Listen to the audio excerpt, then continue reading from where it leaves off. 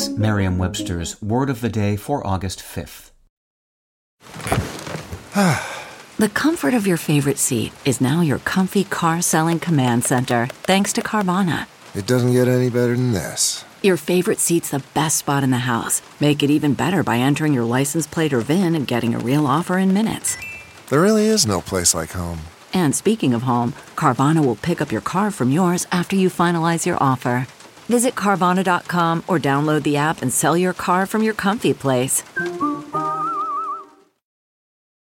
Today's word is heartstring, spelled as one word, Heartstring. Heartstring is a noun. It's used usually in the plural to refer to someone's deepest emotions or affections. Here's the word used in a sentence from the Northwest Herald by Paul Lockwood. You'll laugh, you'll cry, you'll be amazed at the talent on stage. These 6 actresses definitely know how to effortlessly make you chuckle while also tugging at your heartstrings.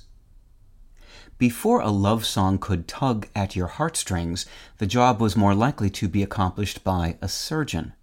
The word heartstring used to refer to a nerve believed to sustain the heart. You might recognize the word's second syllable in the word hamstring, which refers to both a group of tendons at the back of the knee and to any of 3 muscles at the backs of the upper legs.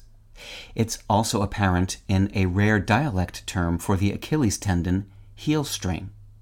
And in light of these terms, it's not surprising to know that the word string itself was at one time used independently to refer to bodily cords like tendons and ligaments. With your Word of the Day, I'm Peter Sokolowski. Visit Merriam-Webster.com today for definitions, wordplay, and trending word lookups.